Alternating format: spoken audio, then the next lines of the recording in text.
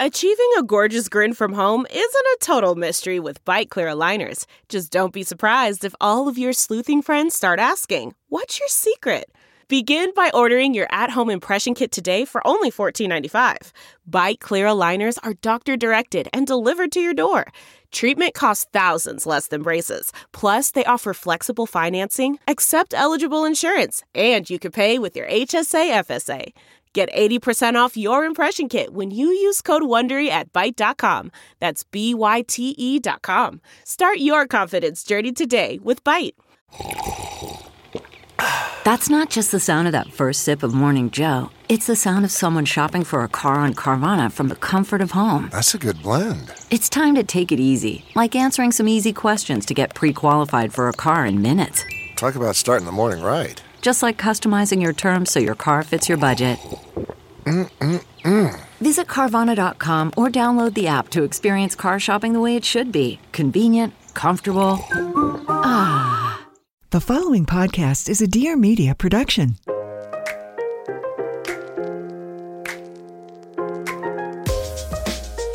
Hi, this is Pia Baroncini, and welcome to Everything is the Best, the podcast where I get vulnerable and make others do it with me. The goal here is to deep dive into interesting people's journeys, finding common denominators, and hopefully making you feel not so alone. So let's laugh, let's cry, and let's get inspired to live our best lives. Evan Funke is a legend. He is a man fixated on perfection. A two-time James Beard-nominated chef with arguably one of the best Italian restaurants in the U.S., Felix Trattoria. With over 2 decades of culinary experience, including working for Wolfgang Puck and a quick stint as a teacher, Evan took a job he despised working under a chef from Bologna who refused to teach him about his Italian cooking. So he quit, bought a plane ticket, and moved to the Italian city for 3 months, learning from the iconic Maestra Alessandra how to make pasta. And so began the obsession. The shapes, the culture, the history, it became his life's work. We talk about what it was like to open his dream restaurant, and how hard it was to close it after realizing his partner was a con man, how to rise from the darkness and get back up again. I'm beyond honored to have Evan on the podcast. This is a story of resilience, dedication, and faith. Don't forget to stay tuned to the end of the podcast where Davide and I will answer your relationship questions. I cannot thank you enough for taking the time to do this. My pleasure. I know that you're literally the most busy person in the world. I'd like to be busier. Yeah, we can get right into that. Have you always been like a type A psychopath? I take that as a compliment. It is, because it's like the common denominator amongst the most successful people in the world. Yeah, I mean, I think my dad very early on established that, not in so many words, but established that perfection was definitely a good thing to chase. Mm-hmm. And he set an almost impossible work ethic to follow, because he would be growing up. He was never around. He was always on the set. I remember one time he was shooting in 1990. He was shooting Total Recall. When he did come home, he had like a huge gash on his head because something fell on him from my above, God. because he hadn't been sleeping. So, Would he get restless when he was in between movies? Or did he take advantage of like being home and spending time with you guys? He would definitely get restless. I get super restless. Davide's, he just took off because he's like, he just got on his motorcycle and like drove to the hills because he's so restless. Yeah. When you stop moving, you die. Yeah, I feel that way too. So just for some context, your father's an Academy Award winning cinematographer, correct? He's a director of photography for special effects. Director of photography for special effects. Unbelievable. Yeah. And you guys all grew up in the Palisades? Grew up in the Palisades on Lower Bienvenida for the first, 15 years of my life. And then we moved to the Alphabet Streets in the Palisades. And what high school did you go to? I went to Crespi in the Valley. Oh, yeah. Okay. I didn't go to Pali. Everybody thinks I went to Pali. Yeah, I went to Crespi, and I'm never good at school. Me neither. I disliked it greatly. Did you have hobbies in high school? I joined the football team and the track team just for the camaraderie, but I was never actually a very good athlete at all. Mm-hmm. My dad's not a very coordinated person. But like I knew that there was something inside that had a rhythm, like forever and ever, that there was some type of rhythm. There was a certain dexterity, but it only existed in my upper body. So like moving my legs in conjunction with everything else. I played drums for about a decade when I was a kid. Oh, wow. Awesome. I also rode dressage, English style horseback riding. You did? Yeah. What a fun fact. My brothers and sister like mercilessly teased me about it. But I had so much fun. And, I was a very rotund young man. Mm-hmm. And it got to a point when I was about 13 that I had to stop riding horses because they ran out of horses big enough to hold me. And the last horse that I rode his name was Gus. And he was half Clydesdale, half buckskin. And he was about 18 and a half hands. Massive horse. So I have to get up on a box to get on. That's how my God. So yeah, I rode horses. I played drums. My parents sent me to art school when I was about 12 years old. So a lot of artistic talent in my family. I think what gets really hard sometimes, which is why I love interviewing people like you on the podcast, is, and Davin and I talk about this all the time, if you don't have like a thing when you're young, it can be really daunting. And especially if you're a creative, because it can go in so many directions. And for a while, there's always that moment where you're kind of spinning before you hit your thing. Like at what point, I know that you always loved watching your mom cook and would open up her cookbooks and her recipes from like a young age. But at what point were you like, food is my thing? It actually took me a long time. All of my family have been semi late bloomers, all of them, but also all very talented in their own right. And I did a lot of stuff before I actually found the kitchen. I was a massage therapist professionally for 2 years. No. Yeah. I specialized in shiatsu and Swedish massage. That's so cool. I went to firefighter school to be an EMT. I joined the Marine Corps. Amazing. I like literally 2 weeks before I went to boot camp, the girl that I was dating at the time, her mom was an exceptional cook. And she was like, "What are you? You're completely stupid. Don't go to boot camp. Just go to culinary school. You've got talent. You clearly love food. Why don't you give that a try?" And it just clicked. And that was it. So I was completely and utterly lost. I'd been to a bunch of schools, didn't know what I wanted to do. But I wanted to do something physical. I wanted to do something difficult, which has been a theme throughout my entire life to now. Difficulty in whatever you do breeds strength. Mm-hmm. I said a long time, pressure makes diamonds. And I told my mom when I first went in, I said, I'm going to start at the top. And she's like, "No, you're going to start at the bottom." So it was only half right. I started at the bottom of the top. And 3 months into culinary school, I got a job with Wolfgang Puck at his catering facility. How did that happen? Well, what school did you go to? Le Cordon Bleu? To Le Cordon Bleu in Pasadena, which at that time was actually a good school before a mass conglomerate bought up all of the culinary schools and made them meat grinders. It's so sad because we used to drive by that. I mean, obviously I lived close to it. So we would drive by all the time and I'd see all the chefs outside smoking, like all stressed. My mom would be like, "That's where all the chefs come from." Yeah. It was such an iconic school. Yeah. And, they basically sell them a bill of goods. If you come here, you're going to be a chef. And that's not the case. So when you leave culinary school, you're $30,000 to $75,000 in debt, and you're going to go get a job that pays you $7 an hour. Yeah. I made like $7 an hour for 4 years before I started, getting a raise or whatever. So how did you get in with Wolfgang? Yeah. So with Wolf, they basically would allow students to come and work these big one-time events like the Oscars, the Grammys, the Emmys, so on and so forth. Oh, cool. Massive events. And they would hire students as extra hands, like slop mashed potatoes on a plate and pass it to the next guy. So I did a couple of those one-time events with him and set to getting myself a job there by setting myself apart from everybody else. And that was specifically by working harder than everybody else. That's how I got my first job. Yeah. With a PR company. I worked a big red carpet event and I just made myself stand out. Yeah. And that's literally all it was. The reason why I got the job was we were doing this plate up of salads, and it was for like 1,800 people. And there were like, I think about 200 foldable tables. And the chef there was like, okay, Funke, break down all these tables. I'll be back in 5 minutes. Thinking that I was going to take my sweet fucking time to break them all down. But when he had got back, I'd broken all the tables down and was sweeping the floor already. He was like, holy shit, all right, you got a job, kid. And that was it. That's how I got my job. Breaking down tables. Well, it just shows that little bit of extra, right? And so you could have done the minimum or you could have done the maximum. I'm Arielle Laurie, host of the Blonde Files podcast, where every Wednesday I cover all things wellness. After nearly dying from drugs and alcohol 6 years ago, I've been on a mission to live my best, most fulfilled life, and I'm sharing everything with you. From how to achieve optimal health, well-being, and fulfillment to the best beauty tips and even cosmetic procedures, I cover it all with raw, candid conversations with experts and inspirational guests.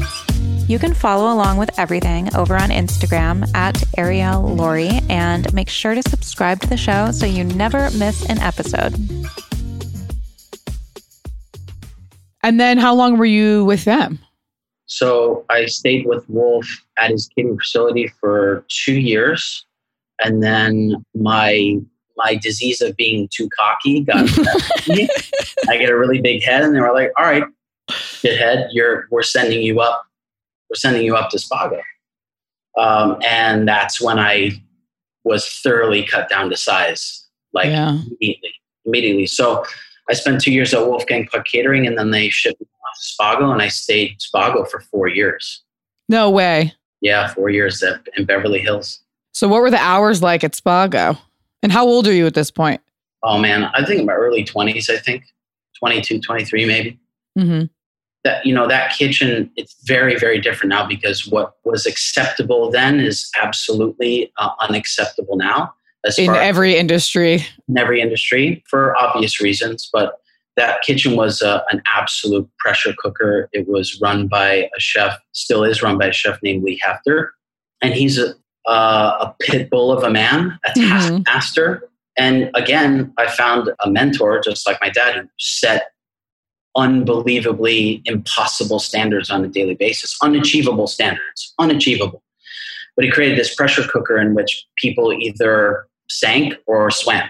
Mm-hmm. And again, was provided an opportunity to set myself apart. And I made sous chef there in, I think, 3 years, which has never been done. Whoa. And I left there as a sous chef, but I left because, number one, it was all consuming. And I left for medical reasons. There's a story connected to it, which I tell my young line cooks who absolutely cannot fucking believe it. So one night, I think it was late January in 2006.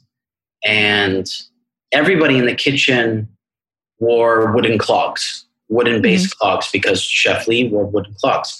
And I developed these rather bad varicose veins. And one night, one of the veins decided to burst. So I'm cooking on the line. We're doing like 515 covers, 40 plus tasting menus, and my sock is wet. I'm like, what the? Oh, Did I step in something? So I lift my pant leg up, and literally my vein is projectile shooting blood a foot away with my heart pulse. No. So I'm like off the line. So I walk to the office trailing blood the whole way. And one of the sous chefs like, holy shit, meets me in the office, grabs a pair of scissors, cuts my pant leg off, puts a piece of gauze and duct tapes my leg closed, and then says, go get back out there. No. Swear to God. And I finished the service like that, looking like a pirate with a ripped pant and duct tape my leg closed. I'm going to say something that's not going to be a popular opinion, which is the things like that you cannot get away with now are so necessary. It was so necessary. That was their MO. You suck it up, get after it, push beyond what you think is acceptable, push yourself beyond what you think that you can do, and you'll find another level. I can't believe you didn't pass out. I'm not that scared of blood. It's just losing that much blood is like pass out worthy. Like, just logistically from like a medical standpoint. A cookie and some orange juice after that. But, 2 weeks after that, I couldn't walk and I ended up getting what's called vascular stripping. And I left on medical leave from Spago and that was it. And then, I was on my back for a month. I didn't walk for a month. Wow. So I'm going crazy, absolutely crazy. So my mom actually bought me my first Apple computer, a laptop. Oh my God. This is like 2006 laptops. Oh my God. They were so heavy. They were super heavy. I still have it, but I just purged my whole being of all the experiences that I had over the past 6 years, all the recipes and ideas and whatever.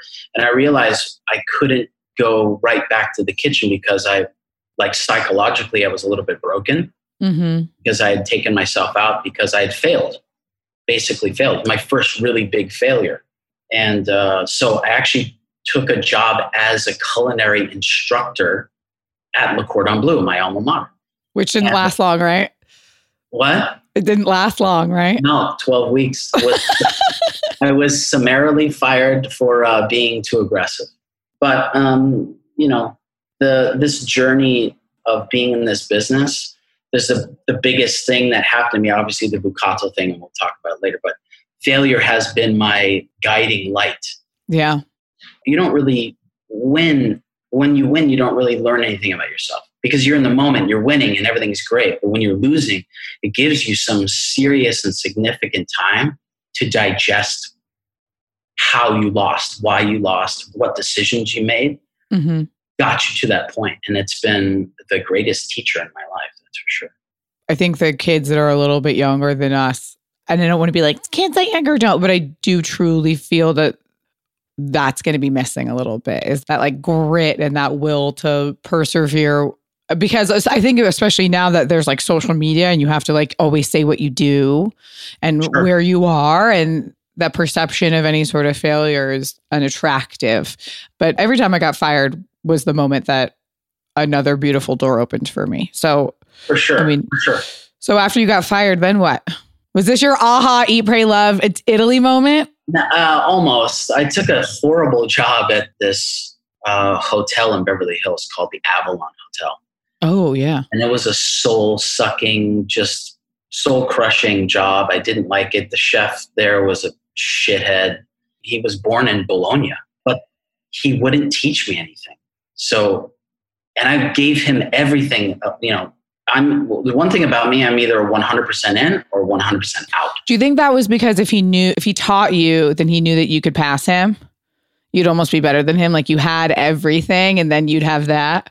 I'll say it so you don't have to. But so that was what really drove me to, it was this kind of start of this love for pasta and the fact that he wouldn't teach me anything. So it really pissed me off. So I was like, you know what? Fuck you. I'm out. Peace. So I bought a ticket and moved to Bologna, and that was it. So what's the research like? Because obviously we hear these stories, but like logistically, how does that happen? Or do you have to how do you find a place to live, and how do you find what you're going to do there, and how do you eat food when you're there? I mean, I learned by making big fucking mistakes. I got lost a lot. So if you put this into context, 2007, right? There aren't websites. No, that's why I'm like, how did you even find where to go? Books. I did a lot of calling. I did a lot of reading. I talked to people who had been to Italy and basically went online to an apartments rental site, found an apartment that was way out of my league, way too expensive. Ended up hurting me in the life because I didn't have any money. I was paying for the rental and I had very little money to eat. So found an apartment, got in touch with the people, beautiful family. I still talk to them today. They're wonderful. And you didn't speak any Italian at this point? Zero Italian. But you know Italians, they speak their emotions without actually speaking words. Yes. It's the easiest people to communicate with without speaking their language. 100%. So I packed a bag. I flew there, and I landed in Rome, and it was like a beautiful, balmy 70 degrees in Rome. I was like, it's going to be amazing. And then I go north to Bologna and it's fucking snowing. And I'm like, holy shit. So I ended up standing outside for like 2 hours in the snow waiting for them to come because there were like my cell phone didn't work. I didn't set up an international phone plan. That didn't. Yeah, of course not. So finally got in, and then I started going to school. The school was, I think, 5 kilometers away from the apartment. Another misstep. It was like, why didn't I just rent an apartment next door? Yeah. But I ended up learning the city that way because I walked 5 miles a day to and from school, and I learned the city, and now I know that city like the back of my hand. It was the best thing. And how did you find the school? Just word of mouth? Because it was iconic, obviously. No, it's super, super small. And this time she wasn't the powerhouse she is now. She's got books, show magazines and all that. When I went, she had a small school. It was on Via Malvasia, just outside the city center. And I found her school through another webpage by a woman named Paola Ferrara. And Paola, she had this small side business where she would make pasta for your house to take away. And at the bottom of her webpage was this small icon of La Vecchia Scuola Bolognese, their old logo, not the weird chicken one they have now. So I clicked on it, and it took me to their webpage, and there was a phone number. So I called, and obviously I don't speak any Italian, and I'm just trying to no Google Translate either. So trying to, communicate with them that I want to come and learn. So finally, Stefania, Alessandra's daughter, gets on the phone. She spoke English. Oh, brilliant. And said, hey, I really want to come and learn to make pasta. I'm like, okay, 1,000 euros. I'll see you when you get here. And that was it. It was 1,000 euros for 3 months. No. 3 months of education for 1,000 euros. And they fed you every day. Oh, my God. Lunch every day. It was amazing. So are you just in heaven at this point when you're there, once you get into your rhythm? Yeah, I mean, it was the first time I'd ever been away from home for that extended amount of time by myself. I didn't go to college. I live with a big family. So, alone time is not a thing in a big family. And it was the first time that I actually grew as a person. Mm-hmm. Grew as a person, grew as a man, grew as a cook, as a chef.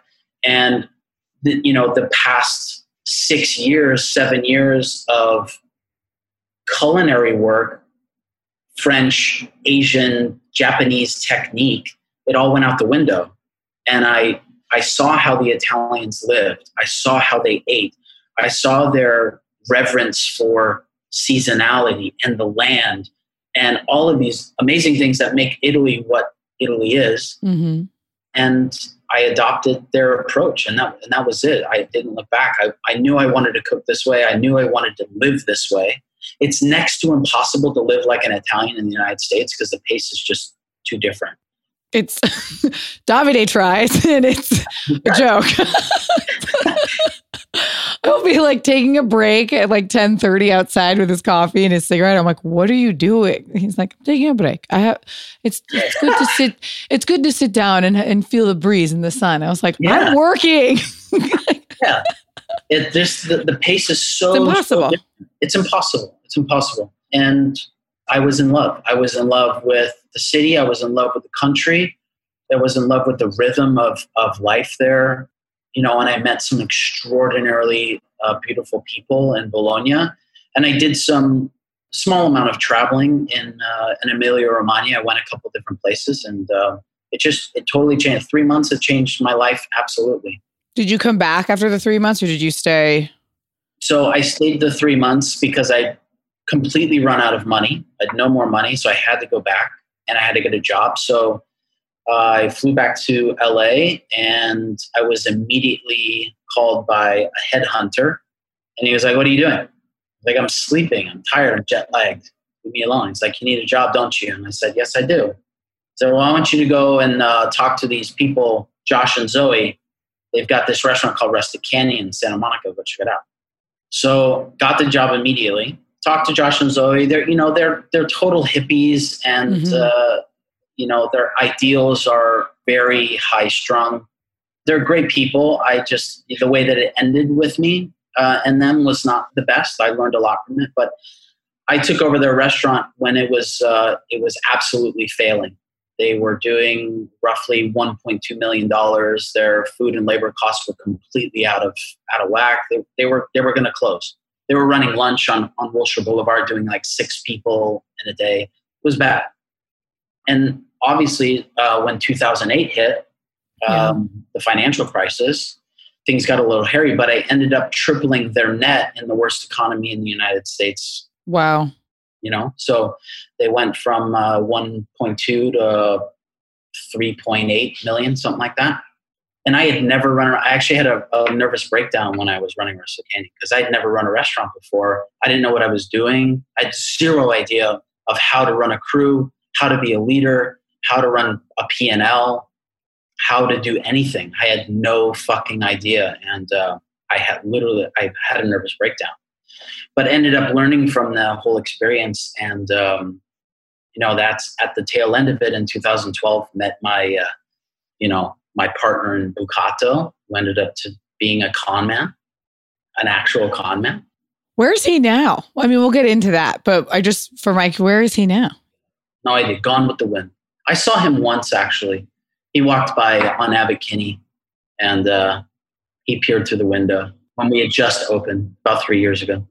My dad's best friend, actually, I've never talked about this publicly, but I had to drop out of college because my dad's best friend stole all his money. Like the guy who ate Sunday dinner with us every Sunday, that's why I had to move in here and take over this house. Cause my mom was like, I'm going to sell it. And I was like, this is because all that she has left is the house. Okay. So how did you meet him?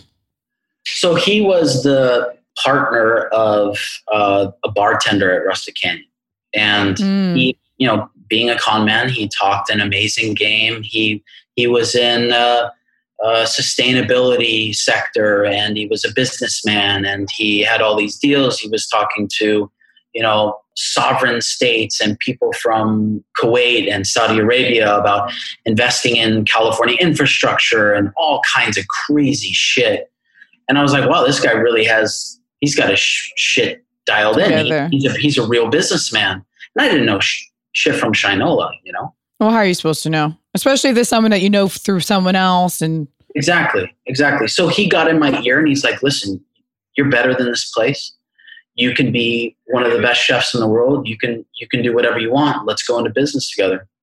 So we did. We raised, I think about $3 million, $2 million to open Bucato. And halfway through construction, we ran into money issues. So we ended up opening the restaurant, massively in debt.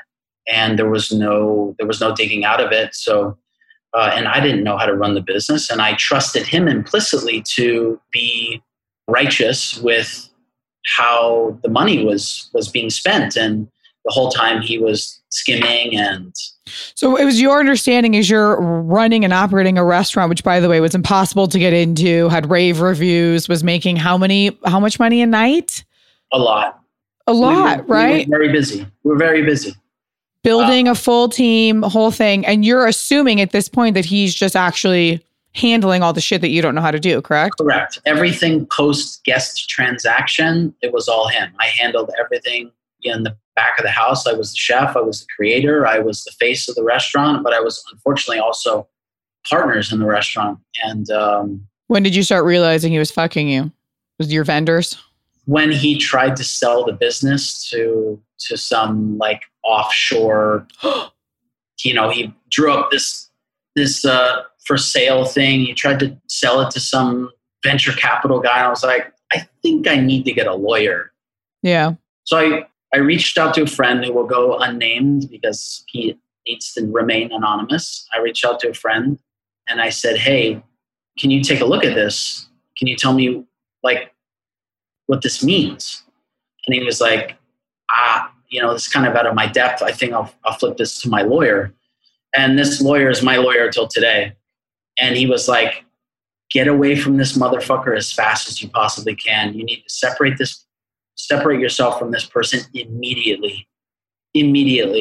And that's when it all came crashing down, when I started to actually dig into what financials he would actually show me, which were all cooked, completely false documents. I flipped those to this lawyer and he says, okay, this is all going to come crashing down. You need to start filing for bankruptcy. How long after the restaurant opened did this happen? So we opened in 2013 and I left March 12th of 2015.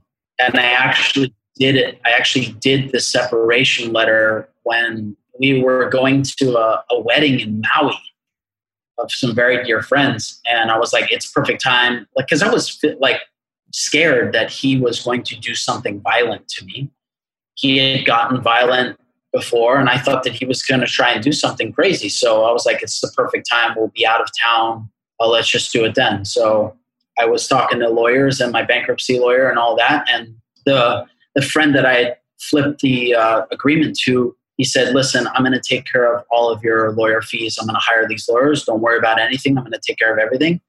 And we're talking serious money to cover 2 lawyers, bankruptcy lawyer, tax lawyer, corporate lawyer. He covered the whole thing. Oh. And I'm indebted to that person to this day, forever and ever. But I ended up declaring bankruptcy in 2015, $3.2 million, because everything was in my name. It was in your name. And he made sure that my name was on every personal guarantee. We had 2 leases. I was actually going to open a second restaurant with this guy down the street at the platform. It's going to be an American diner called Thoroughbred. So you were sitting on 2 leases. Yeah. So this, for everyone who's listening, I mean, I've gone through moments like this in my life. When someone comes to you and gives you a deal that seems too good to be true, it probably is. And I will say one of my biggest lessons in life is I know that it seems hard to like scrounge money for a lawyer at the beginning of deals, but it's fucking worth it. The best thing you could do in your life is make sure that everything's being looked at by a lawyer before you get fucked in the end. I mean, truly. Find the best lawyer that you can possibly afford, maybe even above what you can afford. And it's the best investment I've ever made is finding the right lawyer. And what was it like? I mean, so obviously you had to do what you had to do because at this point, yeah, you... without knowing you're over $3 million in debt, this is like a complete life ruiner, a dream crusher. How do you explain that? I mean, I don't think unless you've worked in a kitchen, nobody really understands the camaraderie and the relationships that you have with your team. So how do you even communicate that with them? I was advised to not communicate anything that was going on with any of my staff because at that point, I didn't know whether or not he had gotten into the ear of anybody else, number one. Number two, I could see that he was trying to forge alliances with the rest of my staff and ended up being very, very true, where he had gotten the ear of a lot of the staff and said, he was blaming everything on me because my food costs were too high or whatever it was. And that was the reason why we're going under is because he was spending too much money at the farmer's market. People who are shit talkers in work environments like that are the most toxic people. People who try to pit people against other people in a work environment are the bad people. Yeah, they poison the well 100%. And I definitely made some personal mistakes on how I exited.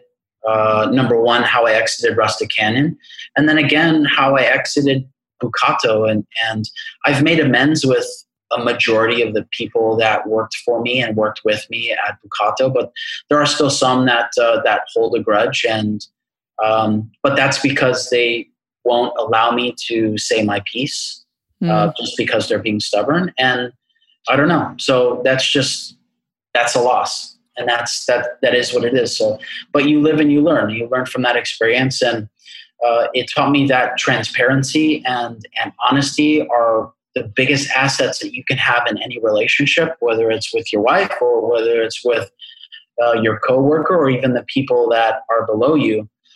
Transparency is the biggest thing, because how else are you going to be able to communicate effectively what's going on, especially right now with this whole fucking thing going on? Mm-hmm. It's even more so important that transparency of how we're going about fixing an issue as a family together. Mm-hmm. Because a lot of the times people have good insight. If you give them the opportunity and the platform to express that insight, it gives them personal power. It gives them a feeling and a sense that they're part of this culture. Mm-hmm. And the people that don't do that, run restaurants and run businesses that can be successful, but won't be as successful as they possibly could. You can feel that when you walk into a restaurant. 100%. And you can feel that when you walk into any company, how the leader, that vibe trickles down to the smallest person at that company or within that restaurant, how happy your busboy is, how happy the servers are. So, truly Felix is really, that's why Davide and I have continued. Well, first of all, we love you and it's the best food fucking outside of Italy and probably a lot better than a lot of Italian restaurants in Italy too, because I've eaten some shitty pasta, but the warmth and the vibe and the level at which your servers are so proud of the food that they're serving is unbelievable. You just feel like you're wrapped in this like warm blanket when you walk in there. So let's actually get into that. So you have soul crushing, dreams shattered, burned to the ground at this point with Bucato, which is, I can't imagine how you emotionally even try to drag yourself out from under that. And then did you give yourself some time, or were you like, I have to fucking get my feet back on the ground as soon as possible? I definitely had like a few dark moments for sure, but I knew that it was never in my mind that I wanted to stop what I was doing. I had this burning desire to continue on with pasta, but I knew that for me to be successful in the restaurant business, I had to relearn the business, like from scratch, because everything that I knew up to that point, I'd been taught by a con man, right? Yeah. So it was all bullshit. I had the foundation in bullshit. So I set out to find another mentor who was the master of his universe. And my friend CJ Jacobson was on Top Chef. We went to culinary school together. He was working for a man named Rich Melman in Chicago. Rich Melman owns a restaurant group called Let Us Entertain You. It's $3 billion restaurant group. So I figured he might know something. He might know a few things. So I said, CJ made an introduction, and Rich and I said, all right, let's try it out. I moved to Chicago and ended up staying there 8 months, lived in a hotel for 8 months. Cool. And that was our deal. I reformulated every single recipe that he had coming, in regards to pasta and all the restaurants that he had that served pasta. We formatted all the systems, new recipes, new fillings, a whole bit. And in exchange, he taught me the business. Brilliant. So, but again, I was so incredibly unfulfilled from a creative point that, I got, living in a hotel, drinking heavily because I'm away from my wife. Yeah. My new wife at this time. I was completely miserable, making way too much money and for what I was doing, and I didn't feel good about it. So I was sitting on the edge of my bed, and I get an email from Janet Zuccarini of Gusto 54, who had gotten my email address from some food writer who had written an article about me in like 2012. And he said, basically, I don't know if you found a chef for your new restaurant, but Evan Funke's on the market. Here's his email. So Janet reached out and said, hey, I got this little lease on Abbot Kinney at Joe's. Do you want to be the chef? And I said, oh, she had the lease already. She had the lease already, yeah. So she said, why don't you come to Toronto and we can talk about it. So they flew me to Toronto. I cooked them exactly 4 pastas, no starters, no appetizers, no entrees, nothing. Which 4? I made trofie al pesto. I made tagliatelle bolognese. I made rigatoni amatriciana and spaghetti cacio e pepe. The best lineup. All the stars. Those are the all-stars. Oh my God. All the stars. And their COO, Demetrio Bianco, who's from Basilicata, he was like to Janet, this guy's a real fucking deal. So we made a deal. And that was it. Again, you watched the documentary. We ran into significant issues with this restaurant due to, delays and all that shit and all of the naysayers. And I'll link that because everyone needs to see. It's a brilliant documentary going from starting of you like standing in like an empty Bucato and to And you walk into Felix and you don't know how many months late were you? What, like 6 months late on opening? And way late. So much like money. $1 million over your budget. Ridiculous. But the story of opening a restaurant is not unique. No. The story of how people struggle in this business is not unique. But the people within this restaurant that put it together and how beautiful it is. It's beautifully designed. The foundation and the people that made this restaurant what it is, they're unique. And that's what makes this restaurant good is it has a personality. Its foundation by design is there to make you feel like you're walking into my house. Mm-hmm. Where a lot of times you walk in a restaurant, it feels cold because you just don't feel like it's any place that's familiar, even if you've been there a couple of times. And I wanted this restaurant to be like Italy, where it's instantly familiar, even if it's unfamiliar. There are things that key into a certain feeling. When I go to Italy, it's instantly familiar. It's like mother's love. It's like immediate. You know exactly what it is. You get that so instantly when you walk in the door. First of all, it looks so cozy from the outside. And then the bar with like the seats where you can sit in the windows and eat is brilliant. And you standing up for anybody who hasn't been there and make a goddamn reservation, no matter how long the wait is, because it's worth every second. But Evan stands in front of the line and calls the shots all night. And mostly from wherever you are, you can see him just overseeing every step of that kitchen. And you never see that at a restaurant, ever. Well, I think that for me, that's how it has to be. People who work within restaurant are a lot like children, not in a demeaning way, but in a way that children ultimately emulate their parents. And I know this because I was once a child and I am a man now, and I see my parents and I was like, I'm exactly what they showed me during childhood. Mm-hmm. I emulate their compassion, their love, their empathy, all of that. And restaurant people who work in restaurants are the same thing. Chefs are parents, and the employees that work with you, they will emulate your passion. They will reflect your dedication. They will reflect how much you work. Nothing is lost on them because they're watching you 100% of the time. And that's everybody from the GM to the dishwasher. Mm-hmm. They're watching you. And the fish stinks from the head down. Mm-hmm. So, and that's why I'm there. And that's, for the better part of 3 years, I work 7 days a week. I was about to say, tell me that number, because it was in like the LA Times article. How many days in a row did you work once that restaurant opened? Oh, I think consecutively. Honestly, I can't even remember. I think I took 4 days off. 4 days off in the first, I don't know, maybe 10 months. 4 days off. I honestly, I can't remember, but I was there every single day.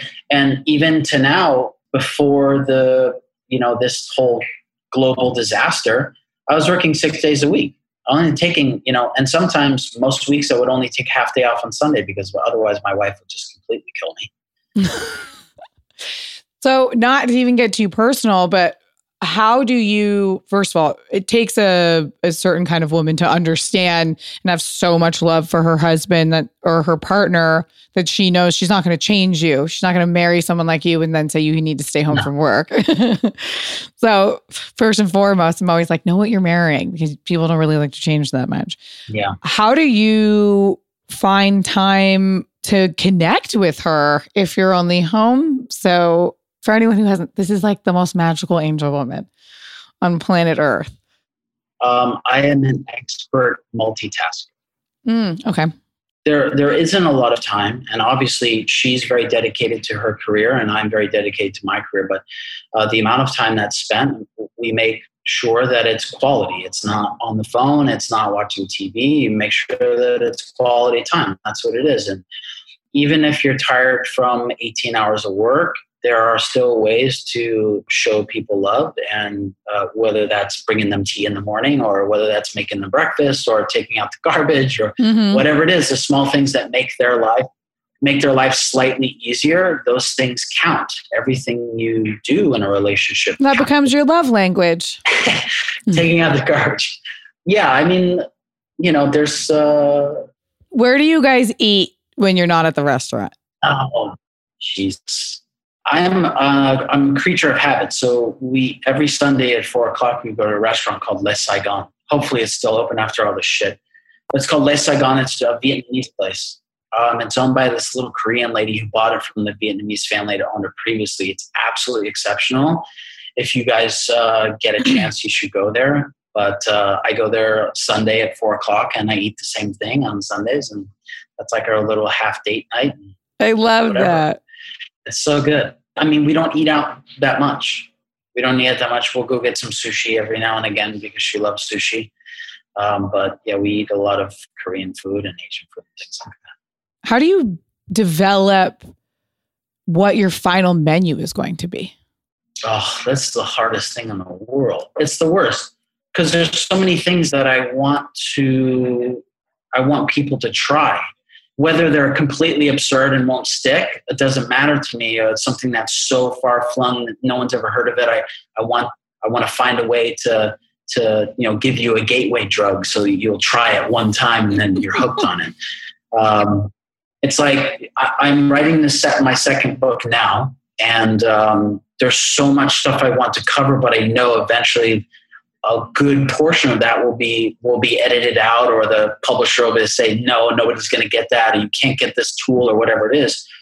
Coming up with a final menu is so hard because it's a filtration of what you think is best.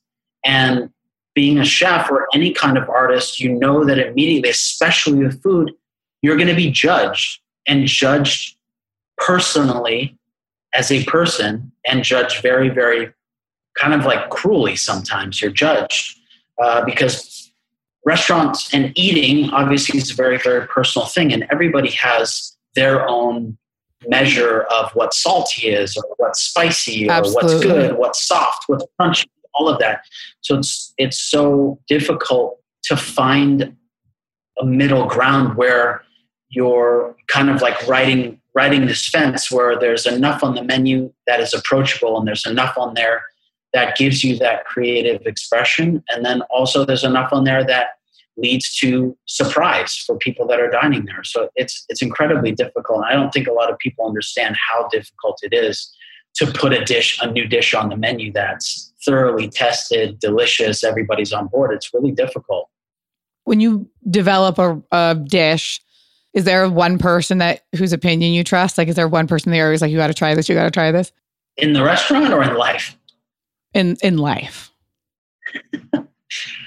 Honestly, I think my wife is a very good judge. She's in, breast cancer research. So she researches, she is critical by nature, not in a mean way, but she really breaks things down to its very essence, because that's how you need to understand things in her line of work. So I'll flip things to her every now and again. Sometimes she just doesn't get it, and that's okay. And I'll be like, you know what? That's okay. That's not for you anyway. It's okay. That's not for you. That's not for her. That's what I say. Maybe we're just not right for you. But no, I think she's a good judge. But within the restaurant, obviously, there's a team of people here, and we make sure that everybody understands not just the dish and what's in it and its allergies and all that, but also the history and the anthropology connected to the actual dish or the pasta shape. It's so important that you understand the history of where things come from, because that way, I'm not selling food in a restaurant. I'm selling a story. I'm selling the story behind the food. And if people can't hear something romantic about the bottle of wine they're about to open or the noodle that they're about to eat, if they can hear something about it that they can connect with, or it evokes some kind of memory when they eat it, then that's what it's all about. That's the goal. Everyone who's been to Italy, who's eaten at your restaurant, has that moment where they have that bite where you're just like, oh, I can like smell the Mediterranean, or my skin feels sticky from being in Rome at that time, or like, that bottle of Brunello reminds me of this meal I had in Umbria or whatever. Davide truly feels that way every time he goes to the restaurant. There's this like woof of like, wow, like that taste. We had so many. For those who don't know, Evan was the most generous angel man in the world and did our wedding, which, by the way, I don't know how you make perfectly al dente pasta for that many people. And you did it the weekend after for like 4 times as many people, which is crazy. But everyone we had here who was Italian was just, and that was so important. It's such a beautiful moment at our wedding because I didn't want speeches during dinner, especially because out of respect for you, I didn't want anyone talking over the food that you had made because it was so special. But that looking around at my wedding and seeing everybody enjoying their meal and talking to one another and drinking this delicious wine was honestly one of the best moments of my wedding. It was like a big dinner party. It was so special. And food that was because of your food. It like brings out those kinds of conversations.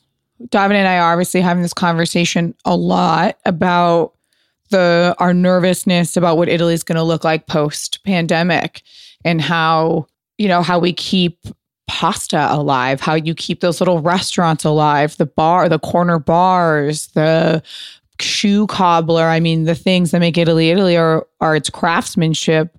And I'm kind of like, what do we do after this? Like, how do we keep supporting that country? I think it's going to be incredibly difficult. I mean, I think first off, it's incredibly difficult to assess what will happen. I think it's impossible to even project what it's going to look like. But what little I do know about Italy is whether it's a pandemic or whether it's an invader in history or fascism or earthquakes or whatever, the plague. Italy as a country, as a society, and as a mindset and as a heart has an exceptional resilience. Always has. They are absolute masters of taking on a tragedy and somehow remaining optimistic and beautiful and romantic throughout the whole thing. Mm-hmm. And I think that this is not going to be an exception to that. They're going to find a way to reset their internal compass. There will be loss, 100%. I'm extremely nervous about all of the people that are close to me in Italy, and their safety. The death and extinction of many, many things that I find beautiful about the country. But hopefully, Italy's love for themselves will hopefully document and try to make those things that have just recently passed or gone away, try to revive them. Mm-hmm. The best thing for all of us to do, Italy included, is to get back to doing what we do best.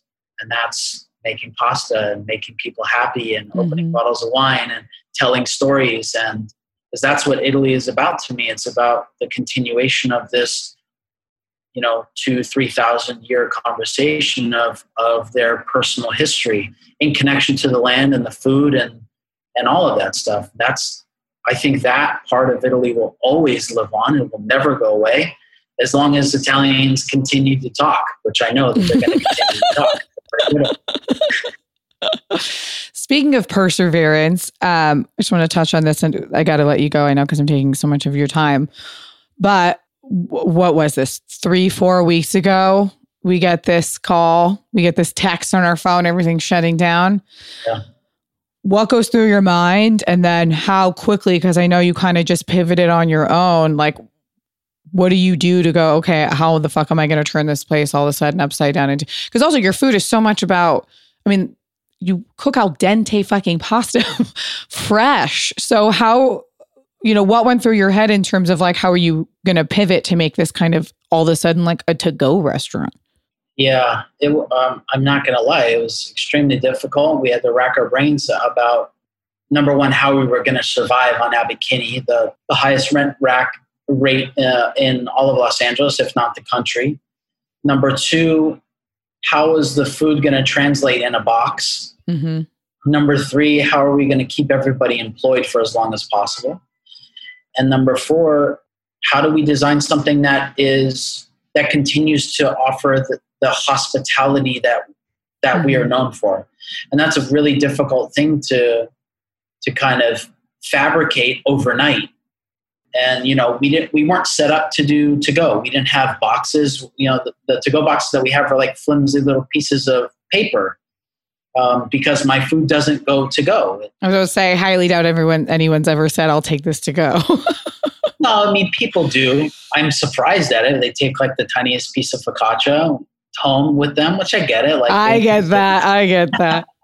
But, the one thing that I know about this industry, and it's the one thing that gives me comfort that I know that we will absolutely survive, if not thrive after this thing is over, is that restaurant industry professionals are the most highly adaptive people in the world. Mm-hmm. We live within this world that has an extreme duality. And the duality is you have to be 100% unwavering of standards at all times, but be completely adaptable minute to minute to any and all situations. And the adaptive nature of the restaurant business is going to be the thing that dictates our success in this whole thing. And for a moment, I was like, where's the fight in everybody?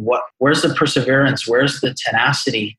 And it took a few weeks for us to kind of come out of this slump, me included, where I was just, fuck, we're going to die. We're going to go under. We're going to, whatever. And then, I mean, obviously for me, I have a different perspective because I've already died. I've already died within a restaurant. I've already declared bankruptcy. I know what restaurant death smells like. And I was like, this isn't it. We're not dead. We're not even fucking close. So I snapped out of it and I was like, let's just make this thing happen. So we designed some things that kind of work. We're still assessing whether or not it provides the same Felix experience. Obviously, you have to do a little bit of cooking at home, but created some sauces to go and pasta kits for people to make at home so that they could have a little bit of Felix. We're still doing meatballs and soupli and pizzas and stuff like that. That's hot to go, but I cannot fucking wait to stop putting food in boxes. Let me tell you that. I want to use real plates with real cutlery and serve people. And I think it's going to be amazing when this thing settles down and we're allowed to go back to work safely and get back to doing what makes us happy. And ultimately, that's why I'm in this business, is that I want to see people happy. I like making people happy through what I do. And yeah, you're kind of missing the end result right now. You're not seeing the smiles on people's faces and I don't see it. I see a delivery driver and I see people through masks. I can't see that you're happy picking up the food. But it's been exceptional seeing the amount of people come here and pick up and thank us for being open. And so that's encouraging. But I want to get back to making people happy. One of my very close girlfriends who lives in New York, her dad lives in Pasadena. It was his birthday on Tuesday. And she said, what? My dad's obsessed with Italy. It's his birthday. We're not there. Do you have any ideas of how I can make him have kind of like the most authentic, yummy birthday? And I said, I arranged a TaskRabbit to go pick up Felix. And then we gave her a Ghiaia sweater and we dropped it on his doorstep. I was like, here's some cashmere. Here's pasta and some tiramisu. Nailed it. The cashmere is exceptional. It's exceptional. It is. It's exceptional. It's just the fucking Italian way. It's like you live and die by this craft. And there's no... It's like you and Davide are very similar in that way. Davide's margins when we sell wholesale fucking suck. There are times where we're not their sweaters we make no money off of. And he won't waver because I want it to be, affordable within the luxury world. And it has to be this kind of cashmere. And he's not going to cheap out on anything. And you guys have that same drive and that same ethic, which is you're going to fucking make it happen, Yeah. I think there's an exceptional beauty in choosing one thing and doing it well. Well, especially the most simple things, because ultimately you are making quote unquote simple dishes, right? You're making, in Italy, they're not simple to make by any means. It takes a long time, but you're making food like the same way he's making sweaters. These are not reinventing the wheel here, but to make simple things at the highest level like that is truly what I think ultimate talent is. And you have just to see your hand so gently make that beautiful pasta. I mean, it's just such an experience. And we're all so thankful. And it's been so beautiful to see everyone on Instagram post how they're making their Felix meals at home. I mean, we're really happy and proud because obviously we love the restaurant so deeply. So to see everyone support you and stand behind you in this hard moment, it's beautiful to watch. Yeah. Speaks highly of your character. Thank you. Thank you so much for taking an hour out of your insanely busy day. That was fun. We're going to end with one last thing, which I ask everybody. What has been your high and low of your week? High and low of my week. That's a really hard question. It doesn't have to be something epic. It can be like you saw a woman smiling, picking up food, or, just like little things that can spark some joy. The cornicione on my pizza was really nice last night. But as simple as I can get. Good. The low is every time I open up the fucking CNN app. Yeah, don't do that. Don't do that. Delete that app. Thank you so much, Evan. Thank you.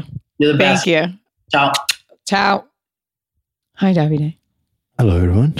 Thank you for joining me once again. Thank you for having me. Our relationship question. It's always a pleasure. Thank you. This is from, I'm just going to say anonymous because I don't want to blow up anyone's spot. Yeah. Here's my situation. I've been dating my current boyfriend for almost 7 months. We've decided to move in together. I'm genuinely very happy. My friends think it's too soon and they have their guards up because I was engaged and living with my ex of 5 years. We called off the wedding and our relationship over a year ago. I'm confident in my decision, or so I think I am, until I hear the constant questioning and almost fake well wishes from my friends. For once, I would like to just feel like I'm not second guessing myself based off other reactions. It's hard not to let what others think influence me. Do you think it's too soon to move in together? Is there even a timeline? From my perspective, is never the right time. Who determined that? Yeah, what is who said time? When is the right time? Your friends. It's you don't want to get stuck in a mind cage that you are actually building by yourself. Every story, and I think we are all. I consider myself being a young man, mm-hmm. But every story is its own path. You can't compare. It's like saying, you can't compare two stories. You can't. It would be a mistake. I understand the concern. The concern sure. Based on you canceling a wedding, which, by the way, congratulations on following your gut and not marrying someone that is not your person, because a lot of people don't do that. And so you should consider yourself above and beyond what most people are capable of anyway. So brava. But I honestly would ask your friends. I would sit down with like a couple of them, a little FaceTime. I would not. Yeah. And I would say, listen, do you just think I'm moving too soon? Or is there some big thing about this guy that I'm missing? Why should she give explanation? Sorry, love, I didn't mean to cut you off. Why should you ever put yourself on giving explanation to somebody?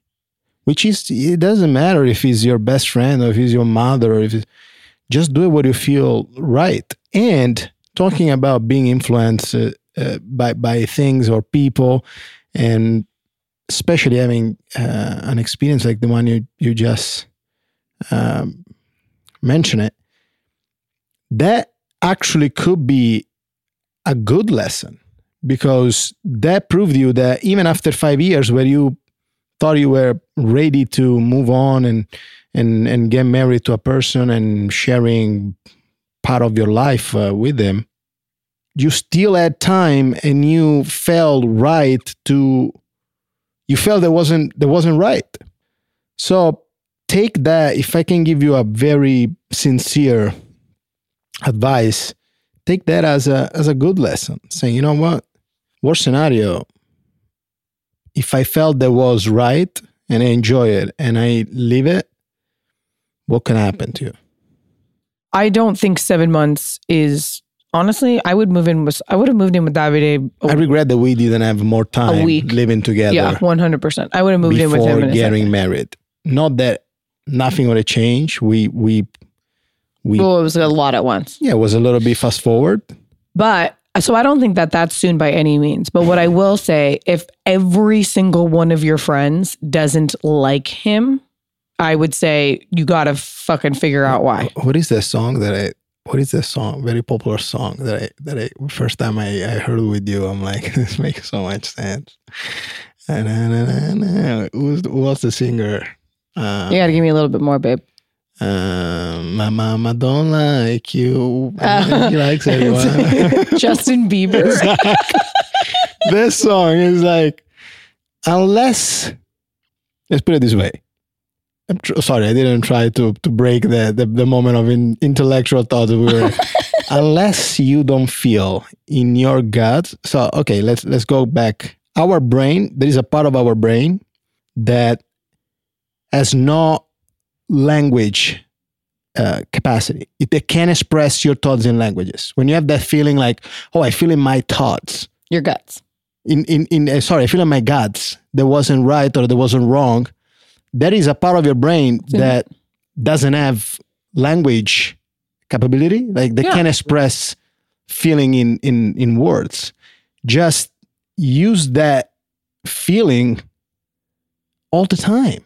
Till you die, because ultimately, I firmly believe that those feelings are more valuable than 100%. A parent or but a I friend also have or to say, and I don't mean to interrupt you, my husband. Please. I dated someone once that everyone hated and nobody told me. Here we are. But you know what I mean? Like, absolutely. I wish that someone would have been like, everyone was doing what they're doing to her, which is giving her fake whatever. I hate that. You know why? Because you would be like, oh, so many times. Oh, I honestly always been with people calling me to ask me, oh, I'm dating Tizio, Caio, Sempronio, or I think I'm gonna move in, or you know what, dude, enjoy it. You know what, girl, like enjoy it. Yeah, I also lost a friendship over telling someone they shouldn't marry the guy that they were with. Who are so you know what? To say to somebody to don't date? If this guy's like secretly cheating on you, or there's some sort of bigger thing here that's happening, then I would get why your friends are being fake. But other than that, everyone's being a judgy fucking asshole because you called off a wedding, and it's so like shocking for everyone. Also, don't share with your friends that you are moving. Yeah. Also, don't tell anybody fucking anything. Like there is Instagram. Post a couple of pictures. Yeah. It's nobody's business. At home, and you did it. Okay, next one.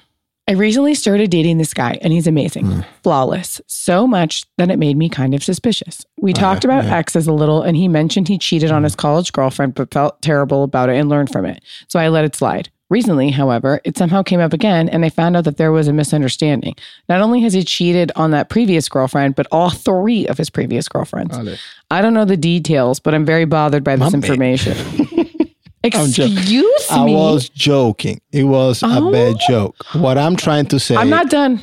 Sorry. And now you're on timeout for that comment. What should I do?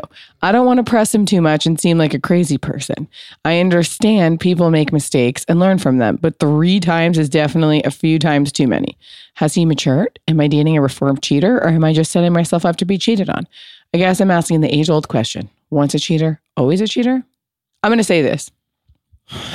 This rhetoric of women becoming crazy because they have a gut feeling that something is wrong is inappropriate and fucked up. The easiest thing a man can do is be like, oh, she's crazy. Guess what, motherfucker? You made me fucking crazy because you're doing fucked up shit. So what I think you're not helping. I'm just saying this.